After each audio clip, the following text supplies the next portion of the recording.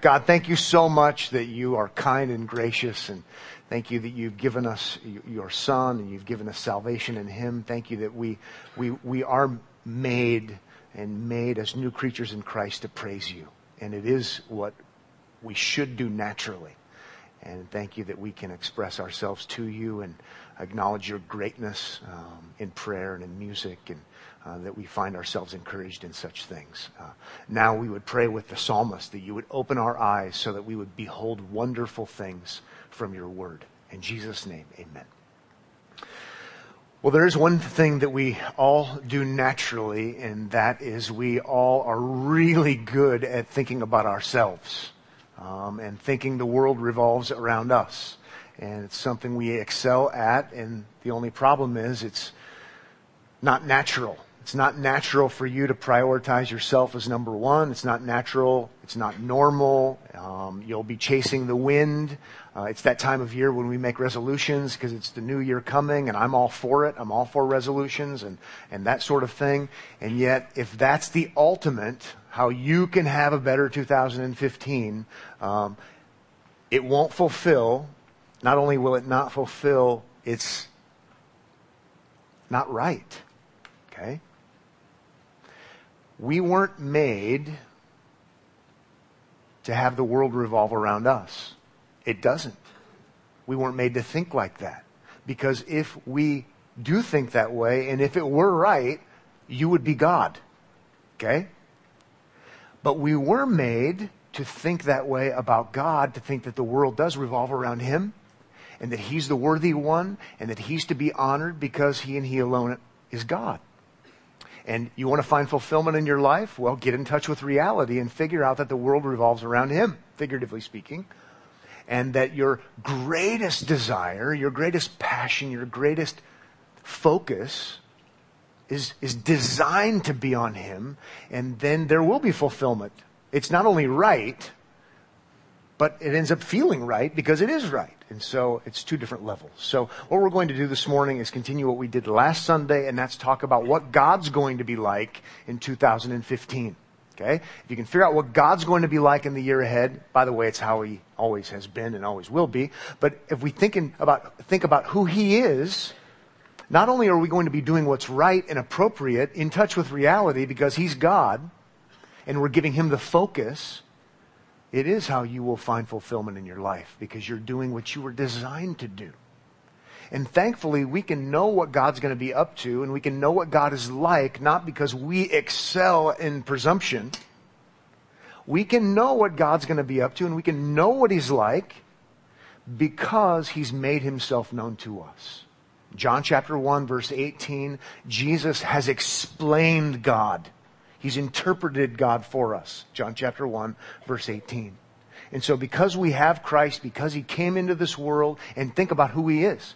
He's the eternal Son. He's the divine Son. And He becomes a human being like us. He certainly knows what God is like. And He certainly knows what we're like, and has the ability to instruct us as a human being, because He is one, about God because He's none other than the eternal Son. So this is not an exercise in pride, presumption, arrogance. It's an exercise in getting in touch with reality because of the gracious coming here of Jesus. So, top 10 list, what's God going to be up to in 2015? And we'll get through the second 5 this morning. Last week we looked at God being holy, God being worthy, God being in control, God being sovereign, God being personal. And this morning we'll look at 6, 7, 8, 9, and 10. And yes, we are going to get back to Luke, I promise. Bread and butter for us. Basics would be going through a book of the Bible, so we're going to be in Luke shortly. I can't say when, because I'll end up changing my mind or something, but we'll get back on track. Just so you know, in case you care, I would like to be done with our study of Luke's gospel account before summertime comes. So we'll get back at it, and when we do, we'll hit it hard. But once in a while, I like to step back and look at something from a topical perspective. So number 6, what's God going to be up to in 2015? Number 6, God will be good. God will be good. I'm going to read from Psalm 119, verse 68 on a couple of occasions. So if you would like to find Psalm 119, verse 68, you can follow along with me. If you are new to this whole thing, if you're a new Christian or not a Christian, new to the Bible, don't know your way around the Bible, your head might spin if you try to find all the passages. Maybe not, but you might want to jot them down. And when we're back in Luke, it'll be super easy. You'll only have to find one. But just so you know, we're going to be kind of all over the place this morning because of the nature of what we're doing. God will be good this year because He is good. And what's interesting is He not only will be doing good, before He's going to do good, He is good. God is inherently good. Psalm 119 is helpful in verse 68 in the opening statement where the psalmist says, "You are good and do good." Now we're going to get to that latter part in a minute, but let's stop and just acknowledge he sees a distinction. Not only, God, do you do good, God, you are good. It's a simple statement. I mean, nobody's surprised that you heard a preacher say in a Christian church, God is good. Okay? But when you stop to think about how profound it is, it's profound. God is good. By definition, He is good. He is inherently good. Let's go a little bit further, sort of philosophically. He defines good by who He is. He's the standard. It creates a little bit of a mind trip if you think about it. He's the ultimate point of reference. God is good. Think about how we talk about good. We say, that was a really good meal. That is good food. Well, we're comparing it to other food. Other food that maybe we don't like or it's not as good. We say it's pretty good. But we're judging it by some sort of standard of our preference. And that's not a perfect way of thinking about this, but at least gets us started. When we say, and the Bible says God is good, He's the ultimate point of comparison. He's definitively good. Interestingly enough, in Mark chapter 10, verse 18, Jesus says, no one is good except God alone. What does He mean? In the ultimate sense. Now, maybe He's talking about because of sin. I tend to think that way. But other respectable Bible teachers would say, no, He's not even necessarily getting at that. He's just talking about, when you talk about absolute, ultimate, inherent goodness, no one is good except God alone. Because He's God. He's the ultimate one by which everything else is measured. It's amazing. It's worth meditating on and considering. You are good. God is good. God will be good because God is good. One theologian put it this way. We speak of something as good when it answers in all parts to the ideal. A little heady, but you can follow it. Hence, in our ascription of goodness to God, the fundamental idea is that He is in every way all that He, as God, should be. I like that last part.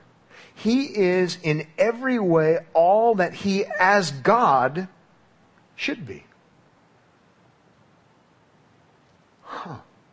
You are good, the psalmist says.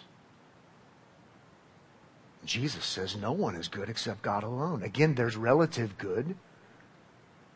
But in the ultimate sense, why wouldn't you want to focus your supreme attention, your supreme devotion, your supreme affection on ultimate good, the ultimate standard? In fact, it would be crazy not to. That's why sin is so crazy. We don't think God is God, we think we're God. Or we think other things are God. And coming out of that, back to Psalm 119, then we see, and do good. So what is God going to be doing in 2015? What has God always been doing? He's always been doing ultimate good because He's ultimate good. That's good.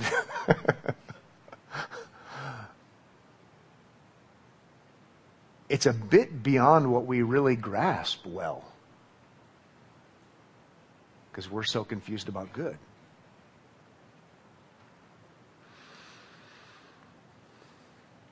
One expression of this goodness that I know you want to hear about, coming from His goodness, God shows us His love.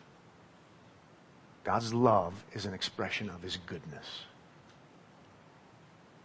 Let's turn to that classic passage, John chapter 3, verse 16. We'll be in John 3 a couple of times. Because God is good, God expresses His good love. Not because we're lovely, and I don't want to get into all of that. That's important. We're just not doing it this morning. But because of what God does ultimately. But I wanted to look at John 3:16, yes, to at least acknowledge, hey, God is good and He shows us His amazing love, but also even to take a little bit different approach, because so many times we, who think we define goodness, want to impose on God what He can and cannot do, and what is good and what is not good, and what His love should be like. And somehow we're going to dictate to Him how He should love and what His love should look like, and because we're in charge of good. And it's absolutely, fundamentally backward and bizarre, and secondarily, it won't bring you fulfillment. John 3:16 is the text. And I'm going to read it, and then I'm going to read it in a literal Greek New Testament sense. For God so loved the world that He gave His only Son, that whoever believes in Him should not perish but have eternal life. Is that good? Well, yeah, it's good. And we identify with it as being good, and we should identify it with being good. But maybe to take a little bit different tact, let's be real literal with it. For God so loved the world. The idea is not, for God so loved the world. It's kind of like the American version. He tried so hard to love the world. Oh. God loved the world in this way. Would be a great literal rendering. God is good. God is love. God loves the world. God loves sinners. But He chose to do it in a certain way. I've got a great prop behind me that reminds us how. We want to say, well, if that's how God is, I don't want anything to do with Him, and I think God should, and we want to, no, I can tell you what God's love looks like. God chose to love the sinful world in this way, sending His only begotten, His unique, is the idea, Son.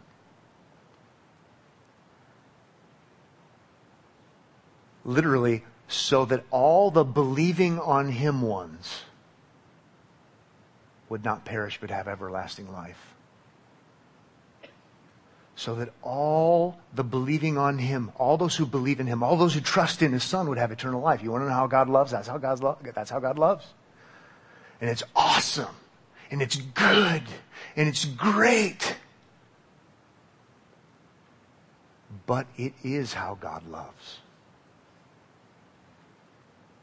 And so it's not utter arrogance for us to say, you need to believe in Jesus. You need to trust in Christ. You need to repent of your sin and embrace Jesus Christ as your substitute, as your Savior, the one who came and lived, the one who came and died, the one who came and rose again from the dead and ascended. You need to trust in Him as your substitute. Why? Because this is how God has chosen to love, which comes from God's goodness. And He defines the goodness. I don't know about you, but it starts making me feel encouraged because I'm the object of God's love. But in a certain other sense, it makes me feel small. It makes me feel not very much like I'm God. Wow, it's great. How can we know this? John chapter 1, verse 18. Jesus came and he explained God.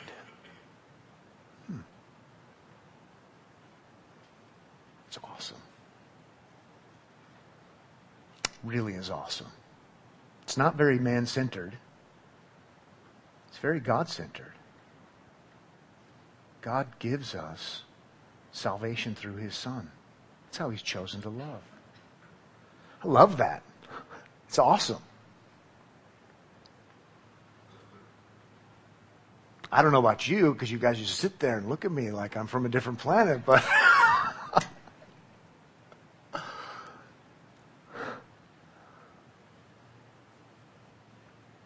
one thing I'm trying to do as a pastor in this little 2-week series is just remind you that it's not all about us. It is about God.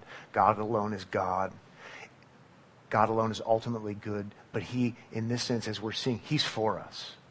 He's for us on his terms, but he's for us. And this is grand, and this is amazing. You want to be a believing on him one. Let's move on. Number 7, another thing that God will be up to because it is who he is. God will be angry. God will be angry in 2015. I know that because God is always angry. Psalm 7. Let's go ahead and go there.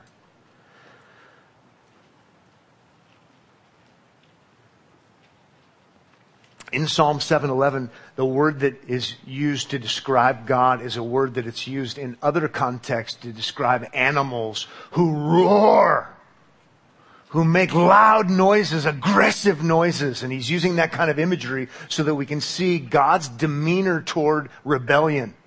And God's demeanor toward sin is one of anger. And God will be mad in 2015. He will be angry in 2015. And we know he will be because it says in Psalm 7 verse 11, God is a righteous judge. Well, so far so good. You wouldn't want an unrighteous judge. They would be corrupt. God is a judge and he's a righteous judge. He's a fair judge. He's a legitimate judge. He's upright. He's good, we would say. God is a righteous judge and there's a logical connection, and a God who feels indignation or anger every day. God is angry all the time. God is angry every day. Well, how could this be? How dare he? Well, the context would be because of rebellion, because of sin. And that's assuming that this God who's a judge, who's righteous. And if he's a judge who's righteous, that means there are laws. Most fundamentally, the essence of it all, according to Jesus, is treat God like he's God. Love God with your heart, soul, mind, and strength. And because the world is filled with us who don't, it's only right, it's only logical, it only makes sense, it's only appropriate that God would always be mad. And again, we might say, what gives him the right to... That's a dumb question, logically speaking. It's not even a good... If he's a judge, and if he's a righteous judge, and we're violators of the righteous judge's law, he should be mad. There should be wrath. It would be wrong for him not to be upset. When you see something, this pales in comparison. But when you see something that is patently, inherently wrong, if you sit there and you watch that with indifference, that's wrong. There's a reason, as somebody made in God's image, why you, if you're not insane or something, a few fries short of a Happy Meal. I mean, if you're semi-intact, even as a sinner who's broken, you watch it and you say, that's wrong. That makes me mad. Yeah, because if it's really wrong, it would make you mad. And here's God who's a holy judge who isn't on whims like we are. And it would only make sense that God would be an angry God. And again, you might not have a category for that. I'm here to help you. Okay? You need to have a category for that.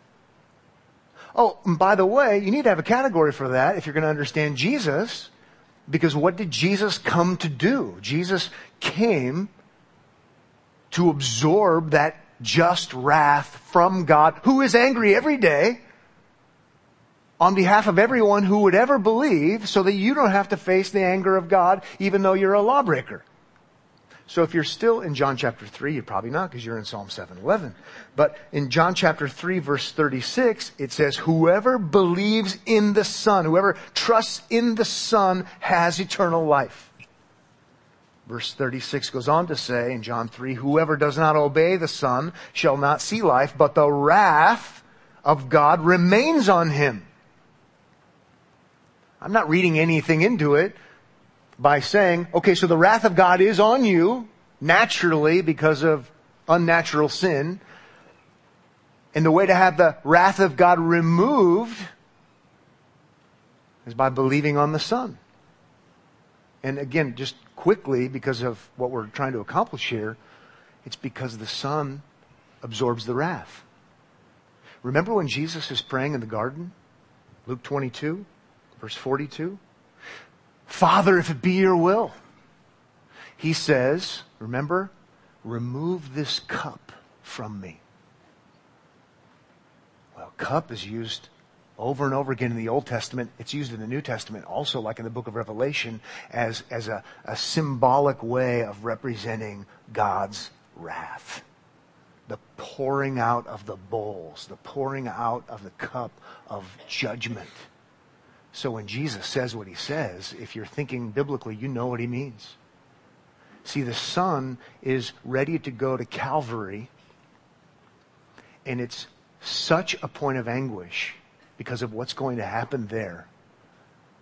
He says, if it be your will, remove the cup. Now, Jesus came to give himself up for us. There's no way it's not going to happen, but it certainly shows us how bad it's going to be. Because God is angry every day with sin.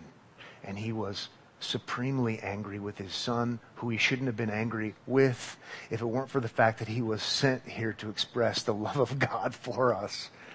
It's an amazing thing. You want to escape the wrath of God? You embrace the Son.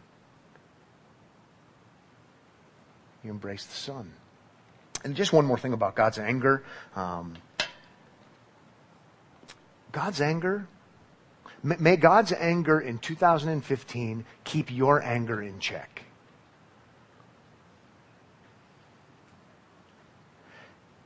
In Romans chapter 12, we hear these words.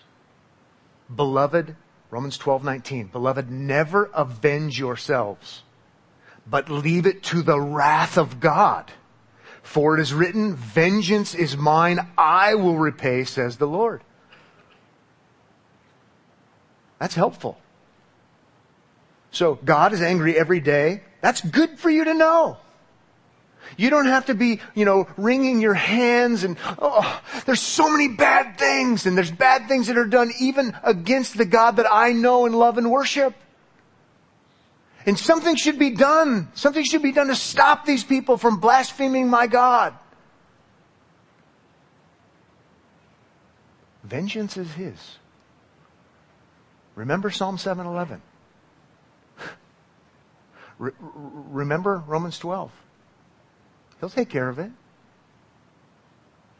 That's why in Christianity, we don't blow people up who blaspheme our God. Blasphemy is terrible. We believe in blasphemy. And it is a high sin. But vengeance is God's. If you don't have a category in your head for God being mad, God being angry, it's no wonder that you express your anger toward people. Different thing. This is so practical.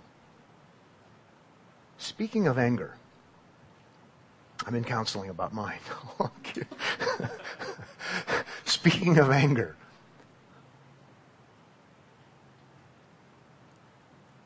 Number 8.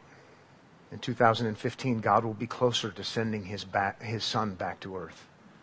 In 2015, God will be closer to sending his son back to earth. No one knows the day, no one knows the hour, as the Bible says, but Jesus is coming back, and it's throughout Old Testament, New Testament. Maybe one text we could choose would be Revelation 19. Let's just jump to the end. Again, this fits with God's anger because there's a day of reckoning that's coming. Okay, so it's not in your hands, it's in his hands. Now, this is bad if you've not embraced the Son and escaped the anger of God. So it's a motivator. It's good for you that he's coming back because he's going to make all wrongs right and bring in restoration of all things. It's awesome reading the gospel accounts because he keeps giving previews of what it's going to look like when he returns. And it's not going to be temporary healing, it's going to be everlasting, forever healing.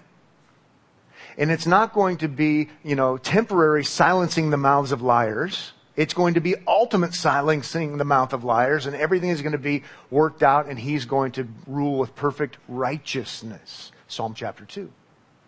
Okay? He's going to come for us. We're not going to face his wrath. So, it's a two-edged sword. That's why you trust in the Son. That's Psalm 2. You kiss the Son like he's the king, and you bow down and you kiss his ring. You pay homage. You say, he's my king. And that's the way in Psalm 2 to escape his wrath. Revelation 19 is helpful, though, when we see the second coming of Christ, his return. Verse 11, this is what's going to happen. We're one day closer. We're 1 year closer. Will it be this year? I don't know. I could make a lot of money if I said it was. And I should be fired from this church if I said it was. Verse 11, then I saw heaven opened, and behold, a white horse. The one sitting on it is called Faithful and True, and in righteousness. There it is. He judges and makes war. Ultimate just war. Verse 12, his eyes are like a flame of fire, and on his head are many diadems, and he has a name written that no one knows but himself. He is clothed in a robe dipped in blood, and the name by which he is called is the Word of God. And the armies of heaven, arrayed in fine linen, white and pure, were following him on white horses. From his mouth comes a sharp sword with which to strike down the nations, and he will rule them with a rod of iron. He will tread the winepress of the fury of the wrath of God the Almighty. On his robe and on his thigh he has a name written, King of Kings and Lord of Lords. Something in there, I hope, makes you go, yikes! But there's something in there, if you're a believer in the Lord Jesus Christ, it causes you to want to say, come quickly, Lord Jesus. Because there's something in you that wants righteousness. You don't want God's name to be blasphemed anymore. There's this tension you feel. You want people you know and love and care about to repent and trust in Christ. So you say, I hope it's not today. I've got some witnessing to do. But I hope it is today, because wrong things happening in the world all around. I want it to happen. There's that tension that believers have always felt. 1 day closer, 1 year closer. Let's move on to number 9. Number 9. In 2015, God will be providentially working. God will be providentially working. Think about providence as providing. God will be working in the world. He'll be working in your life. He'll be working on a grand scheme. He'll be working in the details. He will be providing so that everything will follow a plan that will eventually lead to the return of Christ. So, another way of saying it is, God will get you through the good times and through the bad times. On a personal level, if that's what you're looking for. God will be providentially working.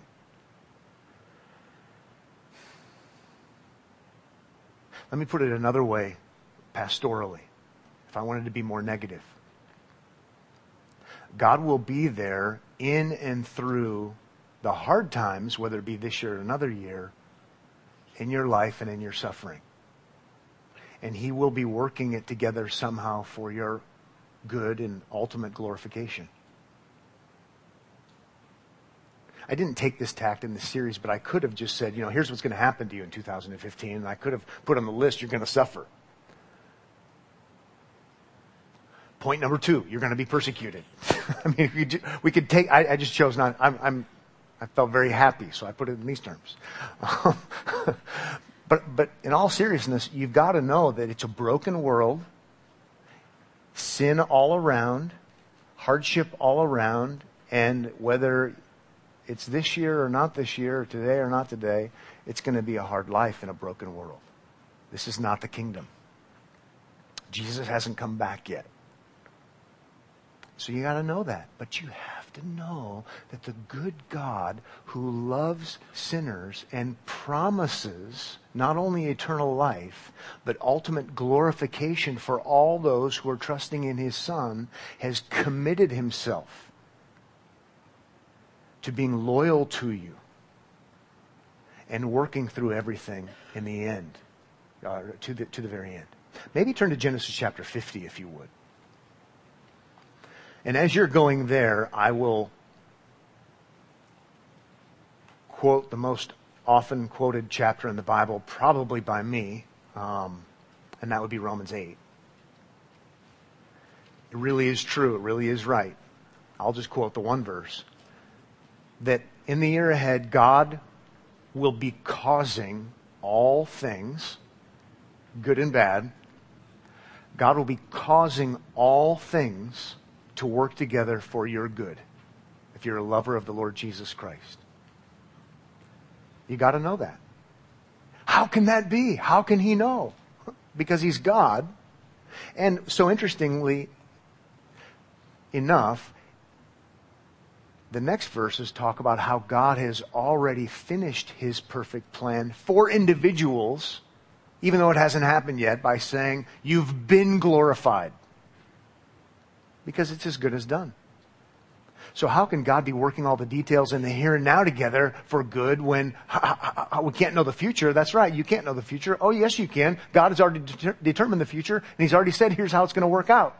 How can that be? Romans chapter 8 would make it clear. He ties it to the work of the Son already being done. And so it's as good as done. Oh, and He's given us His Spirit as well. But that's a different sermon for a different time. I just wanted to pick up on Genesis chapter 50 with Joseph and his brothers, and just to see this is how God works. Even in a bad, broken world where bad things happen. Let's look at verse 20. That's the one that you probably have underlined in your Bible if you're an underliner. Genesis 50 verse 20 says, this is Joseph. Sinned against big time. As for you, you meant evil against me, but God meant it. Oh, referencing back to evil. God meant it for good, to bring it about that many people should be kept alive as they are today. There's a greater purpose involved there, and that's it. What's so interesting about that, I think that's enough to be sort of blown away by. But if you want to ratchet it up a little bit, if you draw a line up to verse 17, where it says, say to Joseph, please forgive the transgression of your brothers and their sin, because they did evil to you. So their sinning, in the context we see that God meant the evil, the sin, for their good. Does God sin? No, God is good. But God does work in a broken world that is filled with sin. And He orchestrates. And He moves this world along in such a way that everything will work out for the good of those who love Christ and those who've been called according to his purpose. Deep end of the pool. For some of you, it's probably the first time you have ever thought about it. You've ever read the verse and you're kind of going, I don't know. It's not what I learned in Sunday school. God is in charge. Providence is a great reality.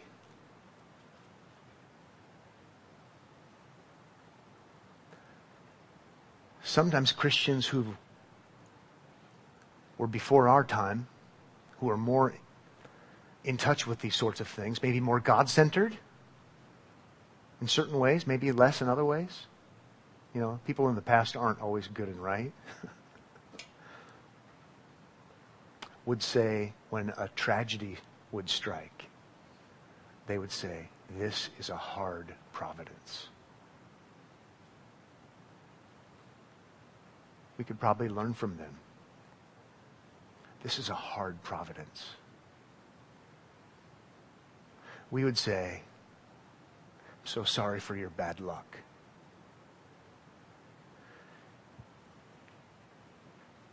You can acknowledge the difficulty and the pain, the hardness of it.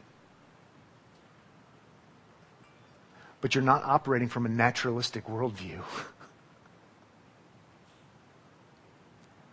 It's a hard providence. Well, this is a good providence. But God is providing. God is taking care. And all things are working together for the good of believers. Romans 8:28. God is going to be working.